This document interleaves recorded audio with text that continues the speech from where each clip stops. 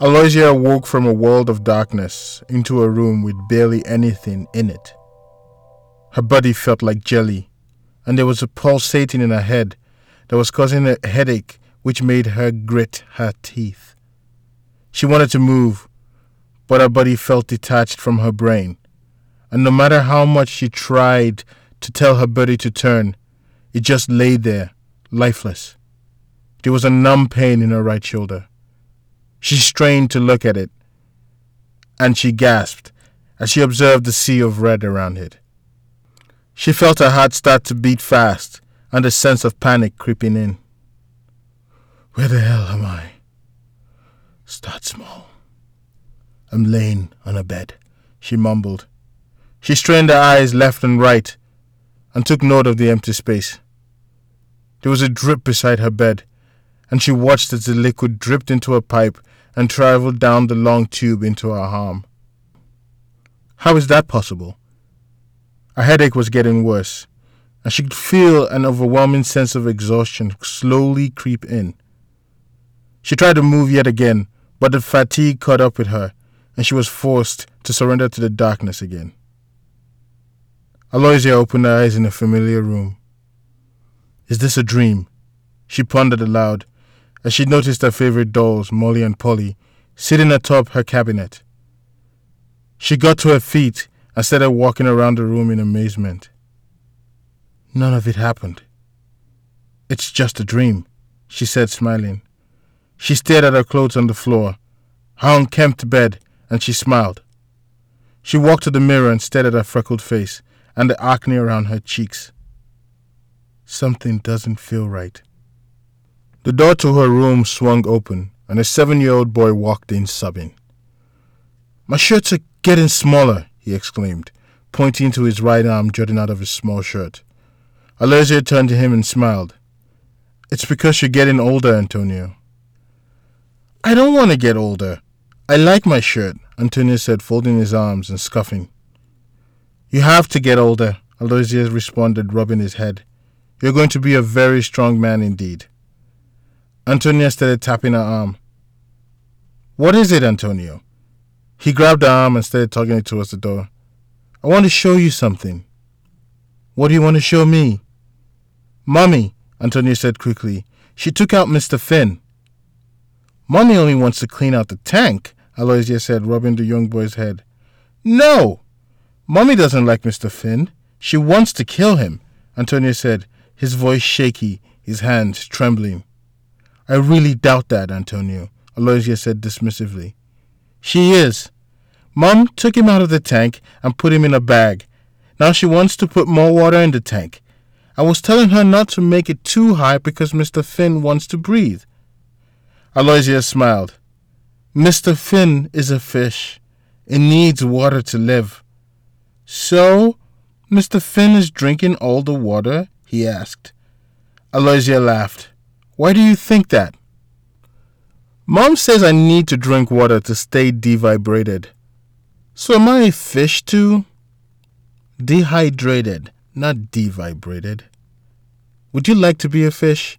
Aloysia said, falling to her knee. Antonio nodded. But I don't want to lose my favorite shirt, he responded, sniffing. Come here, Aloysia said, grabbing him. There are going to be so many shirts for you soon. You'll get tired of wearing them. Just you wait and see, Aloysia said, squeezing him tightly. She felt a pang of sadness as she began to realize why she felt something was wrong. This is not real, Aloysia said to herself. She closed her eyes. I never want to lose you, she said into his ear. Aloysia opened her eyes in the barren room. She felt a cool breeze from the window and she shivered. Her eyes are fucking open, Walter said. Aloysia's eyes shifted in his direction. Did you give her enough? Walter screamed.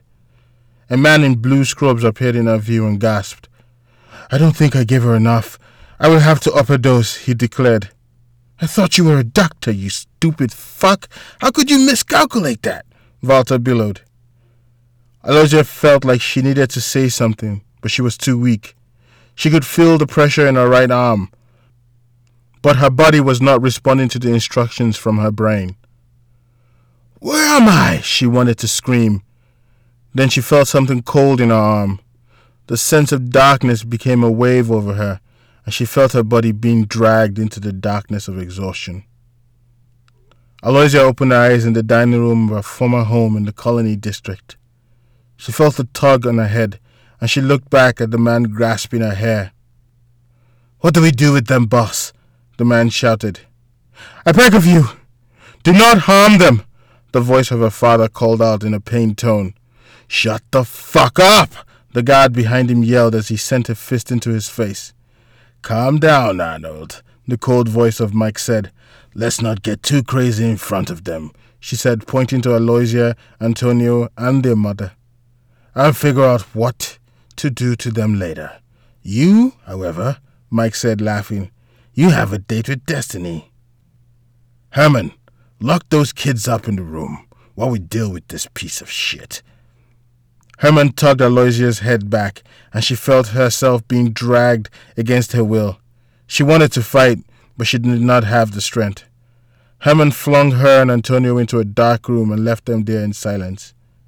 Antonio scurried into Aloysia's arms as she trembled in fear. "What are they going to do to Dad?" Antonio asked. Aloysia shook her head vigorously. "I need you to be quiet, Antonio. Now more than ever," Aloysia said, rubbing his head. "Who are the men? Are they bad men? What are they going to do to Papa?" "Shh. Everything is going to be fine, my love," she said. She could hear Antonio breathing shallowly. She hugged him tighter as the seconds flew by. She felt his tears run down her arm, and she felt a sunken feeling of despair take over her. The tears started to stream down uncontrollably. She could hear muffled screams from the other side of the door, and she could only imagine what was going on. Then there was a loud bang, and she felt her heart sink. She felt the world beneath her shift, and she felt like she was floating in nothing. She kept saying, "Everything is going to be fine." Even as she felt her grasp on Antonio fade away, everything is going to be fine. Aloysia opened her eyes in the empty room. The pain in her shoulder was unbearable. She clenched and unclenched her left arm. "At least I can move now," she muttered. Harnessing as much strength as she could, she forced herself up from the bed and sat up on the side. She was panting furiously. There was a mirror hanging from the wall in front of her. "I have to see what happened to me," she muttered. She groaned as she got to her feet. Then she dragged herself to the front of the mirror. Aloysia stared at her reflection. "There's a lot I can explain. But how can I explain the red blood in the whites of my eye? How the fuck did that end up happening?" she mumbled to herself. She ran her finger along her shoulder and groaned loudly when she touched where the bullet had passed through. "I almost made it out without any injuries," she continued to say. She spotted the red blood on the bandage and she sighed. "I guess I'm going to need a clean wrap." "Thanks, whoever you are," she declared, curling her lips in disdain. She circled her index fingers along the blob and pushed into it. The pain shot through all her body, and she closed her eyes in response. She began rapid, shallow breaths as the pain subsided. The moment it happened began to play in her head. The ecstasy of that moment was unrivaled. She pictured Mike on the ground, clutching at his neck as his crimson red blood oozed everywhere. The seconds of joy she achieved as her life's goals fell into place at that very moment. I was so close. All I needed to do was get on that radio and give the order. Then that fucker barged through the door. It had taken only a second to realize what was happening. Normally, I would have expected the man to be shocked by what he was seeing. I could have leveraged that second of shock to gun him down. But he rushed in with the intention of shoot first and ask questions later. She paused, opened her eyes, and stared at the reflection again. Let's see. I remember laughing as Mike fell silent. I remember screaming, "I fucking killed the drunken baron." I remember rolling into the bed and shooting the man. I remember struggling to get into the elevator. But that is where my recall ends. How did I get here? She stared at the reflection in silence. The door to the room swung open, and Walter walked into the room with a tray of orange juice, a small bowl of eggs, and new dressing for her wound. "I come bearing fucking gifts," he declared with a chuckle. "Come on over here, boss. I'll make the redressing quick."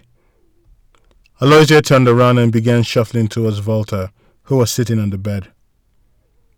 "You couldn't have chosen a more barren place," Aloysia said. "I see you have got your sense of humor back," Walter responded with a chuckle. Aloysia stared at the empty room with its modern layout, cemented floor, and large windows inside. She sat on the bed and faced Walter, who got to walk, handing her the orange drink and the bowl of eggs. "You want to eat something before I start wrapping you up?"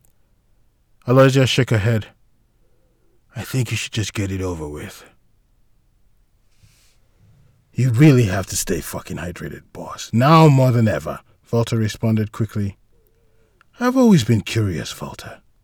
Do you say all these curse words just to see how I react?" "Of course not," Walter responded. "This is just how I like to talk." Walter stared at the blood stain on her shoulder. "You must have laid on your arm through the night. I'm going to tighten the wrap a bit more this time. I think the pressure will help." Walter began unwrapping the bandage while Aloysia stared at him suspiciously. After a period of silence, she let out an exasperated breath.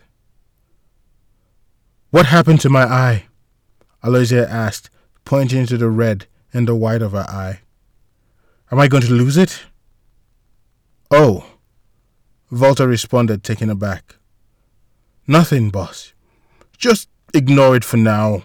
It'll clear up in a week or two." "I'm asking what happened to it, Walter," Aloysia retorted. "Blunt force trauma, boss." "What does that mean?" "When the elevator door opened, you were bleeding profusely and laughing hysterically. Someone had to take you down." "Take me down?" "You were poised to attack, or so I assumed. You were there?"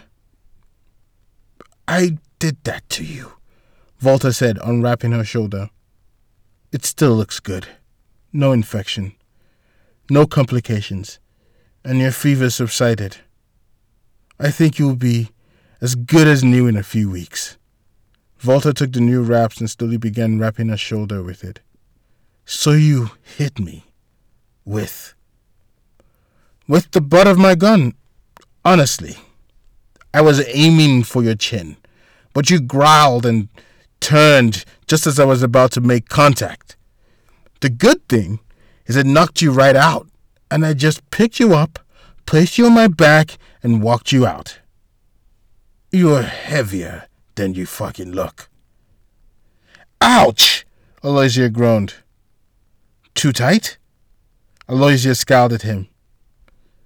"I'll loosen it a little bit more," Walter said with a smile. "There's a lot more you're not telling me, isn't there? I've seen the look on every face that comes in here. I've been too tired to say much. I think I'm ready to know." "I think you need some time to rest. Once you're back to full recovery, we can consider what to do next," Walter said, giving a crooked smile. "There. Done. That just looks as good as new." He turned to face Aloysia, whose narrow eyes and pursed lips signaled to him that he needed to leave. "I'm guessing you won't be having that," he said, grabbing the tray with the food in it. "I'll come back in here in a bit to see how you're doing." Walter stood up and headed towards the door. "Why is Antonio not here, Walter?" Aloysia called to him as she sat on the side of the bed. "I think we should talk about this when you're feeling better, boss." Walter grabbed the handle and was about to pull it short. "If you step out of this room without answering me, you will face the consequences. Do you understand, Volta? Aloysia clenched her fist and stared at Volta, who was frozen at the door. These hands will tear you limb from limb. Boss. Volta stared at Aloysia in horror as his lips quivered. I think we should. Aloysia stood from the bed and took a step in his direction. The men never got the go-ahead, boss, Volta said, dropping the tray and stepping back.